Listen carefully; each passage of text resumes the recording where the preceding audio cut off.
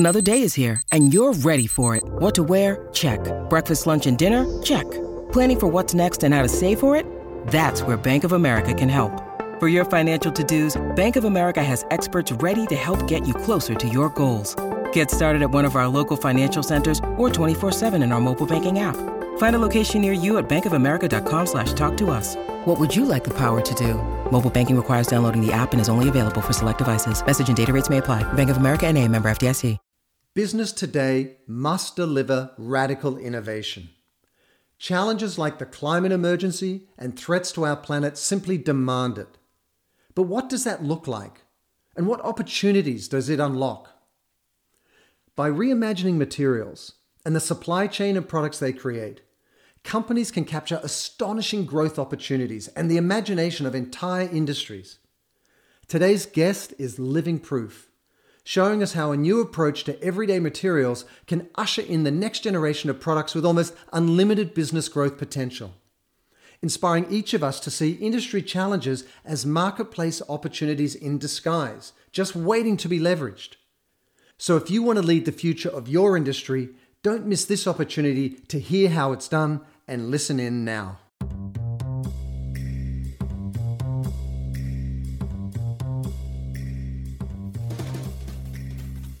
From WeFirst and Goal 17 Media, welcome to Lead with We.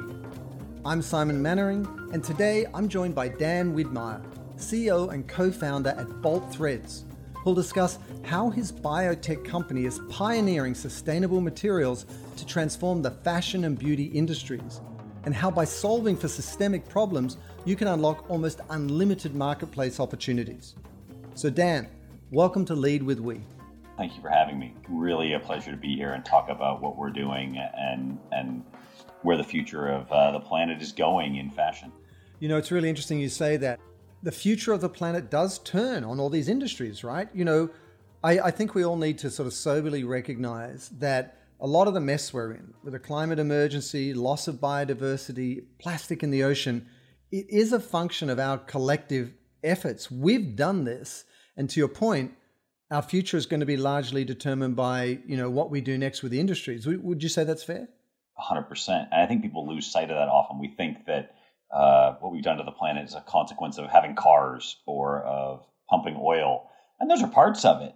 But it's the totality of our impact that is all here. And we don't think about many of the industries, many of our actions as having harmful or even beneficial impacts on the planet.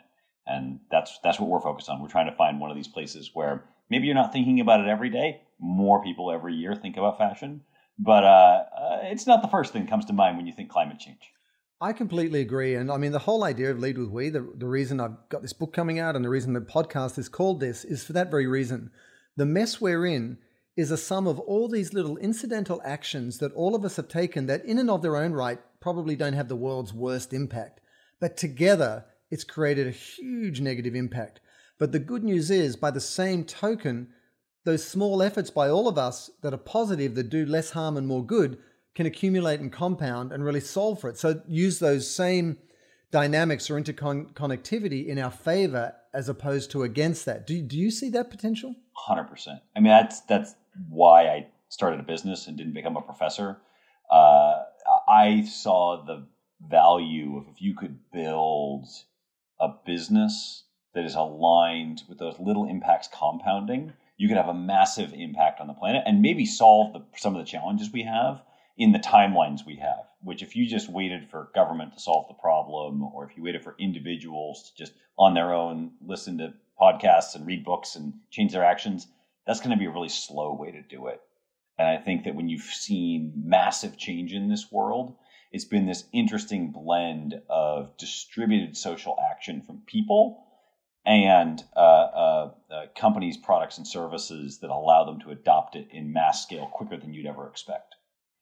But you make products that just capture the imagination. And I'd love you to step through MicroSilk, Silk Protein, and Milo. So let's talk about MicroSilk, right? That comes from spider's web. And I also want to understand how you get it out of the spider or how you do that, because I've got these visuals in my head that are quite concerning. Oh, yeah. You would have loved the early days of this company when we were still trying to understand the biomechanics of the spider to try and replicate it. So spider silk popularized by a lot of things, but probably most famous because of the work Stan Lee, famous inventor of many comic book franchises in the U.S., created Spider-Man. And everyone could read these comics, and there's this superhero that's got like powers from these spiders that allows them to make this material that's stronger than steel, and you can, save the falling citizens of the big city in a city bus, and haul them back up from falling in the river. And it's based on some amount of fact in that spiders make this incredibly strong, incredibly tough material that they make their webs out of. And we were very inspired by that as an example of a material that nature evolved over hundreds of millions of years and was far superior to anything that smart chemists, scientists, and engineers had done with petroleum products, with oil-based products and fibers or other natural fibers in the last 100 years. And so what we set out to do in the beginning was create microsilk as an example. And what most people don't realize is that spider silk is not a single thing. If you go find a spider, the ones you find around your house are all female. The males are little tiny guys hiding in the corners. So all the girls you find have 6 different kinds of silk they make on command that are different properties. So it makes one that's... idea. Yeah. So like if you find a web, if you're not terribly arachnophobic, you touch the spirally parts, it'll stick. It's got a silk on that coats it, makes it a separate thing, coats it, it's a glue. It'll stick to your finger like you're a fly. You can then stretch it. The silk it's coating on is like spandex. It'll stretch up to 7 times its length and then rebound. And then the ones that make up the frame of the web are the super strong ones that were the inspiration for Spider-Man. And so what we realized very early on is that microsilk is not just one product. I mean, it is for us. Microsilk is a product. But it's if you can make one, you can actually make lots of things and solve lots of problems. And this is part of that inspiration that like nature's figured out a lot of things. If we can figure out how to use biotechnology, you get 2 massive benefits for free. One, everything that's evolved on Earth is pretty good at being recycled by the Earth. Not terribly. There's a water cycle and a carbon cycle, a nitrogen cycle, a phosphorus cycle. Like 4 billion years to figure out how to recycle everything that it grows. That's a for the current crisis of the climate, that's a really big benefit. The other big gift, and you couldn't have drawn this up any better, is that evolution works by storing information in DNA. And we leave the DNA around all over the planet like a gift. Now, it didn't matter for vast majority of the 4 billion years we've been around, but we have a technology now called DNA sequencing, where we can sequence the human genome, right? Diagnose diseases, figure out what potential or future risk factors we have for various chronic medical conditions. But we can also go and look at what happened with evolution over billions of years by looking at the DNA, essentially doing forensics. And so we can look at materials that exist today because we can read the DNA, and we can look at maybe piece together what they evolved from and what's maybe no longer here because there's no longer organisms alive. And that factor, the ability to read essentially the blueprints left behind over 4 billion years, is a big old gift for us when we want to craft the future. That's amazing. I mean, just the whole idea that nature leaves this DNA blueprint everywhere as this constant sort of confession of this gift, of insight and ingenuity and innovation. And it's a really powerful idea. And I know you also make silk protein, which is a skincare ingredient that comes from spider silk as well. What on earth is that? Yeah, we call it bee silk. It shows up in a range of personal care products, hair care, skin care. There'll be a bunch more. So every time you walk through a spider web and you're like, oh God, get it out of my hair, get it off my face. You're like, what are you doing? Well, this is one of those weird things where we were making microsilk. We were making lots of different silk proteins. And we had this idea. We had someone come to us and say, I work in the personal care industry. We have this really big push to be clean beauty, clean care. We want to we want to be more sustainable. We want to get rid of animal products. We want to be vegan. We have this long history of toxicology problems from petroleum chemistry compounds. So you look at the side of a of a personal care, like a shampoo bottle, and there's like all these names that read like chemicals. They want to simplify. The trend has been to simplify. And we're like, well, look, I don't know anything about this. Like, I don't like, but we're good at materials, and we can make animal-free materials. But that's when you go yes and just work it out later on, right? Right. Well, and what we learned was that when we started making products, like, we looked at what was going into these products, and we looked at what they desired, and like, maybe something in the platform of things we're doing makes sense here. And we found a derivative of MicroSilk that it replaces animal proteins in products. It's an animal-free source because we can mention briefly how we do this. We don't use the spiders. We look at the DNA, we sequence it, and then we go and chemically synthesize. We have a partner who will make the A's, T's, C's, and G's. We can type them in our computer, whatever sequence we want. They'll synthesize it, send us in a FedEx envelope with a little tube that's the DNA. We'll put that in cells like yeast and grow them like making beer or wine, and then collect the spider silk protein or the microsilk protein, and then use that. So we started playing around with different silk proteins, formulating into these products, and we found all sorts of interesting benefits that we wouldn't have guessed if someone had not come asking if they could try it. And that's turning into an interesting business in, like I said, hair, skincare, color cosmetics, things like that. Just wide range of products, and just never would have guessed. Just delighted. It's such a powerful proposition it's almost like step over all of these poor equivalents that have really been developed at the cost of our planet and our future, and to look back to the source in nature and to create equivalents that really are as good, if not better for us, but also don't do the harm. And I know that, one of the biggest areas is leather, in terms of the cost to animals, carbon, agriculture. You have a product called Milo, which is really interesting. I think some of us have heard out there about mycelium and fungus and so on, but explain to us what that is, because it's extraordinary how you're sort of repurposing what's going on there. I'm going to talk your ear off about Milo. I want to step back to Beesilk for just one point that I think is actually really important to understanding where this goes. Beesilk's an interesting story, right? Because it starts with microsilk. We then discover it because someone asks. And it's only enabled because we have it. And that's actually the thing here. So nature left all these blueprints, but we don't have things where, a human who wants to develop a business, a product, a service, you can't just take something from nature and develop it. It's usually in tiny quantities or in esoteric locations. We view it as, if we can make things available, we're not smart enough to predict the future. Like, we're smart about some things, but not much.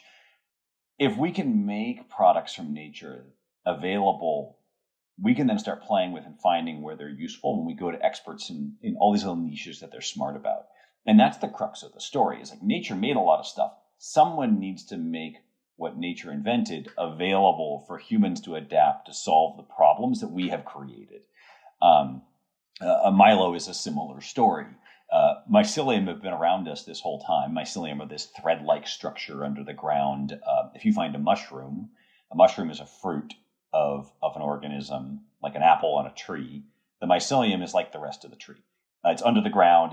It's breaking down organic matter in the soil and then turning that into the fruit mushrooms once in a while. The biggest organisms on the planet are mycelium. They grow in the U.S., there's one that's about the size of a whole state. It's growing under the ground and just continually expanding. What we did is we created an alternative to leather that we call Milo, that uses the mycelium as the fundamental building block. And then we will create different grades by mixing in different grades of different strains of mycelium and all sorts of things to try and create a non-animal, non-petroleum-based alternative to leather. Because we see animal agriculture, when you break down the sustainability problem, in the buckets of one of the most harmful things we've done on the planet. In and of itself is tiny scale, not bad. When you try to feed the world animal protein to the scale of the Western diet, at 8 billion of us, it turns out to be a really big problem.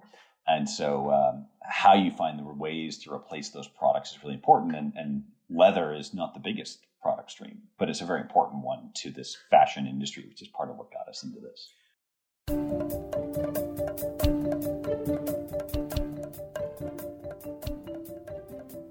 Help us understand from a pure business point of view, how can MicroSilk or B-Silk Protein or Mylo, how are they being applied and how are you trying to disrupt industries?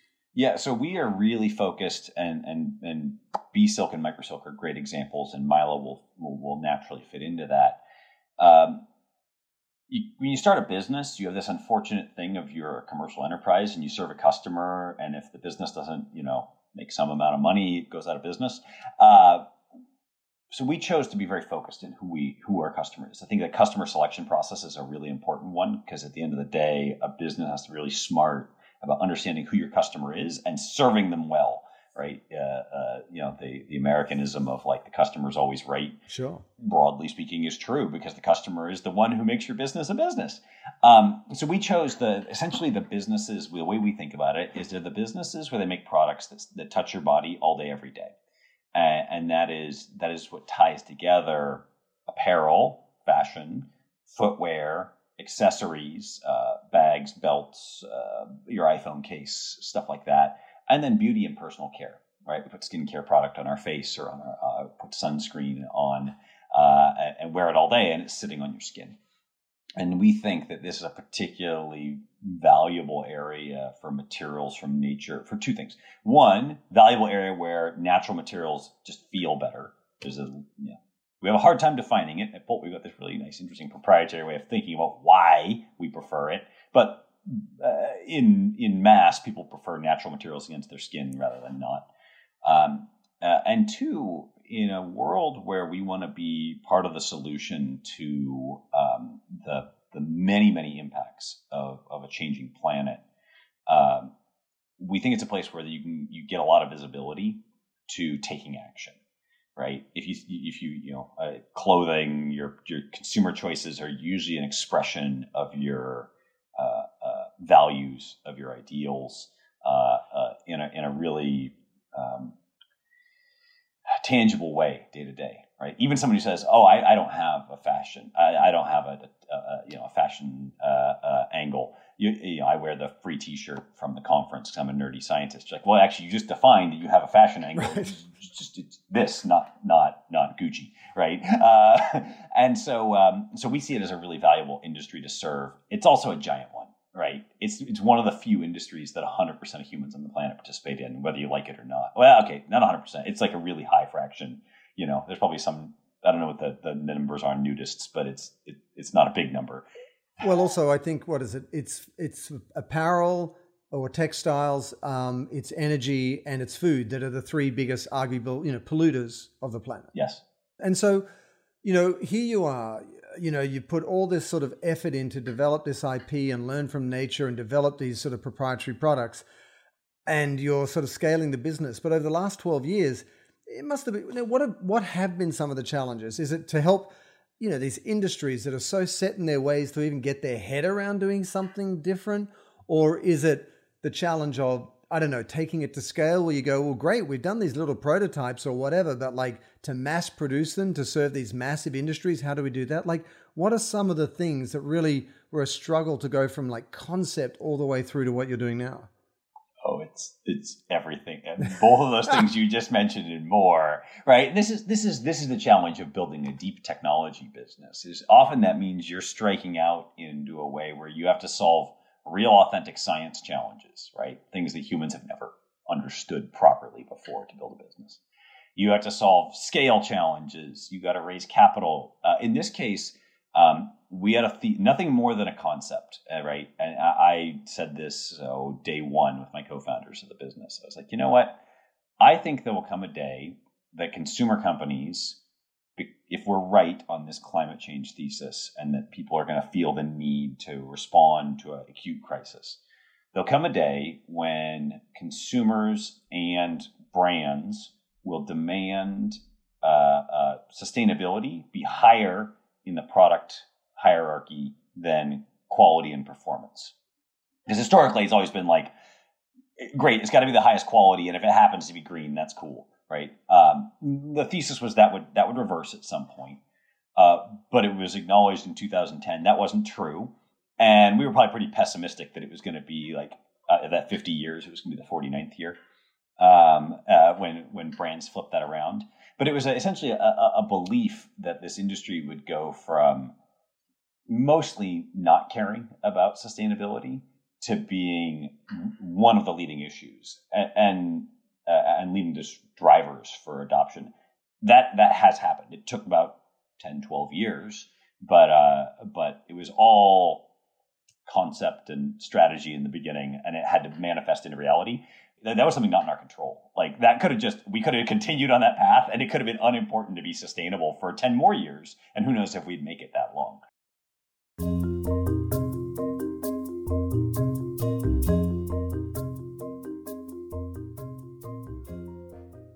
The crises that we're in and how it's showing up every day is sadly a double-edged sword. It's good in the sense that we're waking up, we're paying attention now. And I know that you express your vision that you talked about in the first place is like envision a world where you don't have to deplete or pollute forests, oceans, and rivers to benefit from nature's secrets. Is that your guiding purpose? Is it your mission? Like, what is the driver of the role you want to play in the world? Yeah, I mean, we know that this is multifaceted, right? Like we're one piece of a whole, and the way we talk about it internally is systems thinking, right? There's many interconnected systems that work together to build an ecosystem on the planet, to build an economy, to build a society, like many moving parts. Everyone plays a specialized role that builds up into the whole. I think what we think about is how do we play our part and support the adjacencies in the global ecosystem of human society to build up a whole where we live within the boundaries of what the planet can support. I happen to like biodiversity. I think it's really valuable, even beyond just the fact that it's cool to look at. Right. And I think the business helps prove that case because we go looking in nature to find the next product or the next solution. We think that that's true about a lot of things on this planet, and that living within our bounds is we can either do our part and we all go along and make that a reality, or we're going to get a harsh lesson as a society when we're forced to. The nice thing is when one company does something that's truly disruptive and they get a lot of noise, around that, a lot of earned media, it puts the whole industry on notice and it accelerates them changing at the same time. Mm-hmm. But let's be cynical for a second. What would you say to those who are running a company right now, listening to this podcast going, we're still sitting on the sidelines. We don't need to really elevate or prioritize sustainability internally. That's one question. And the second part is, for those who are still sort of dipping their toes in, what's it going to take to accelerate their engagement? So naysayers, and how do you accelerate the engagement?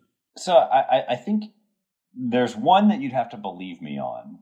And so there's two parts here. So one, I think when it comes to sustainability, because it's going to tie to these devastating global impacts that people feel, being the last one through the door is not a position one wants to hold. I don't know if you have to be the first, but you certainly don't want to be last, right? When people are saying, hey, our impact on the planet are causing mega droughts in the West, and we turn on the tap and no water comes out, or the wildfire burns and my kids have to stay inside and wear a mask, or we have to, God forbid, become climate refugees to another part of the world because of the impact we have. If a business starts to become viewed as complicit in that over time because they were the last to take action, I really think that's where you don't want to be. So if you're a naysayer, just consider the feeling of being the CEO in those shoes if you're the last one to embrace this. That's going to suck.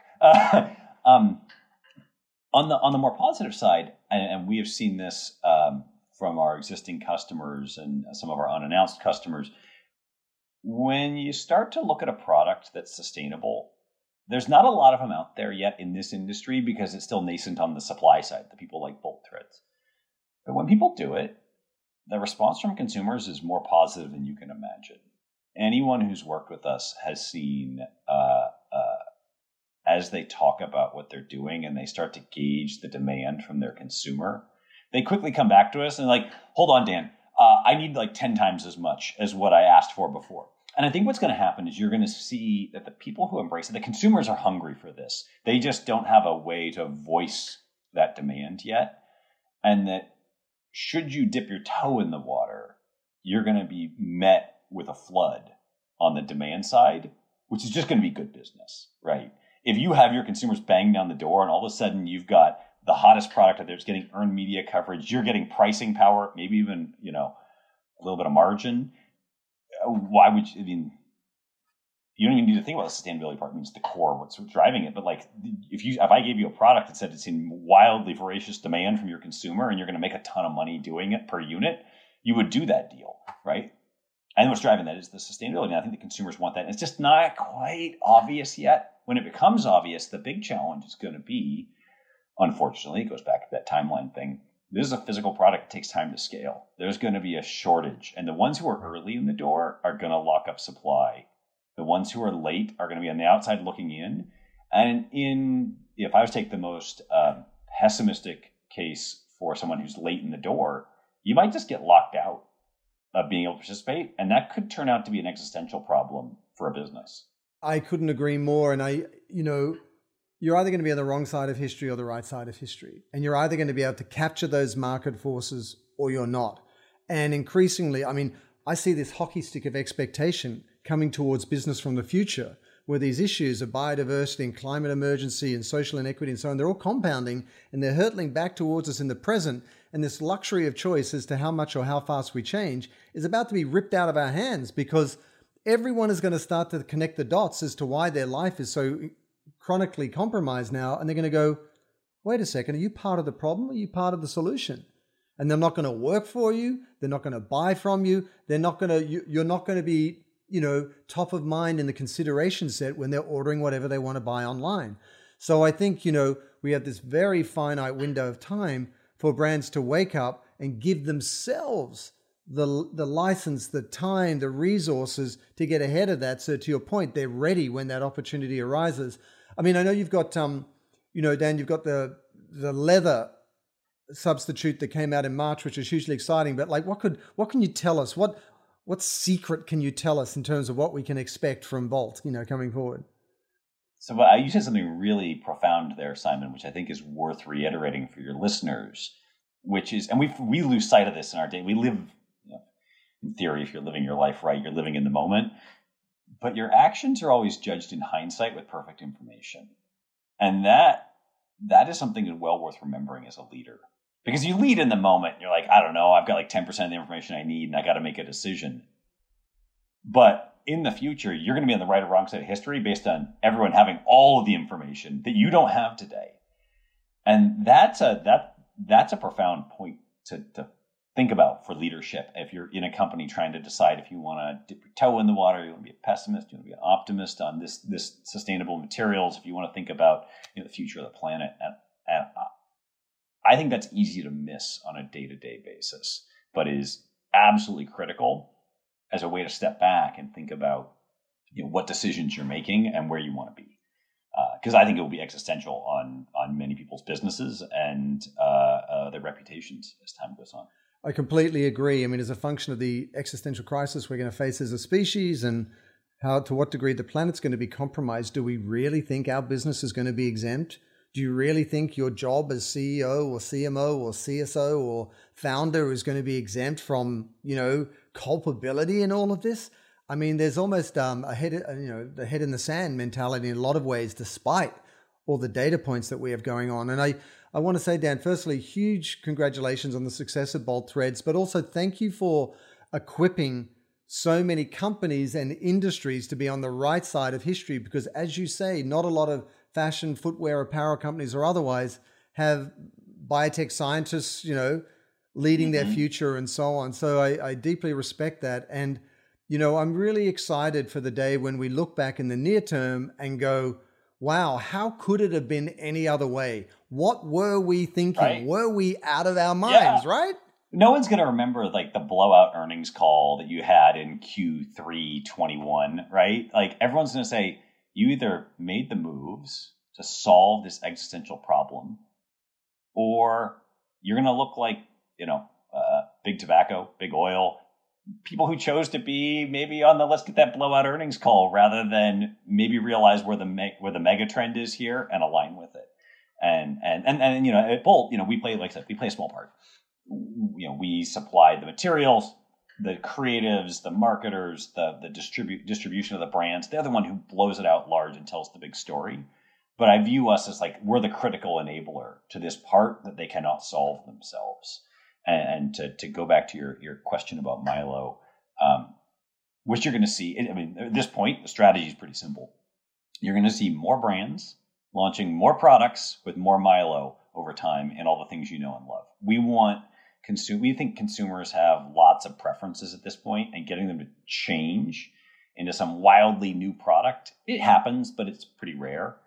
We think we want to show up with better versions that are both better quality and more sustainable in the things they know and love. It's why Adidas teased the Stan Smith Milo, right? It's this classic silhouette. I see all the kids at the middle school down the street wearing Stan Smiths around. If you talk to young people, they really want a sustainable version. You bring those two things together and it's a win-win. And so there's going to be some pretty exciting products coming down the pipe. My favorite thing, I don't get to do it as much anymore because of COVID-19, but is to go walk through. We have a little prototyping factory where we do, we call it the studio. We do product innovation ourselves and with our partners with the materials we make. And we'll make little demonstrations of products. And to see when you get creatives, people who are much smarter than me about products, playing with materials, which require smart sciencey folks to be able to produce, that together is magic. Like you see things you never would have guessed you'd be making. And that's what I'm excited about, is when we start to get that cycle going and sharing those with the world. Some of the things we've seen so far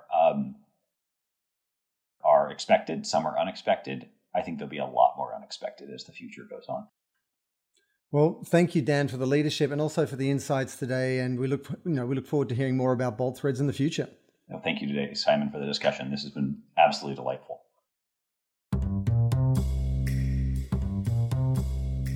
Thanks for joining us for another episode of Lead with We. Our show is produced by Goal 17 Media, and you can always find more information about our guests in the show notes of each episode. Make sure you subscribe to Lead with We on Apple, Google, or Spotify, and do share it with your friends and colleagues. You can also watch our episodes on YouTube at We First TV. And I'm excited to announce that my new book, Lead with We, is coming out November 9th, and it's currently available for pre-order at Amazon, Barnes & Noble, and Google Books. See you soon, and until then, let's all lead with We.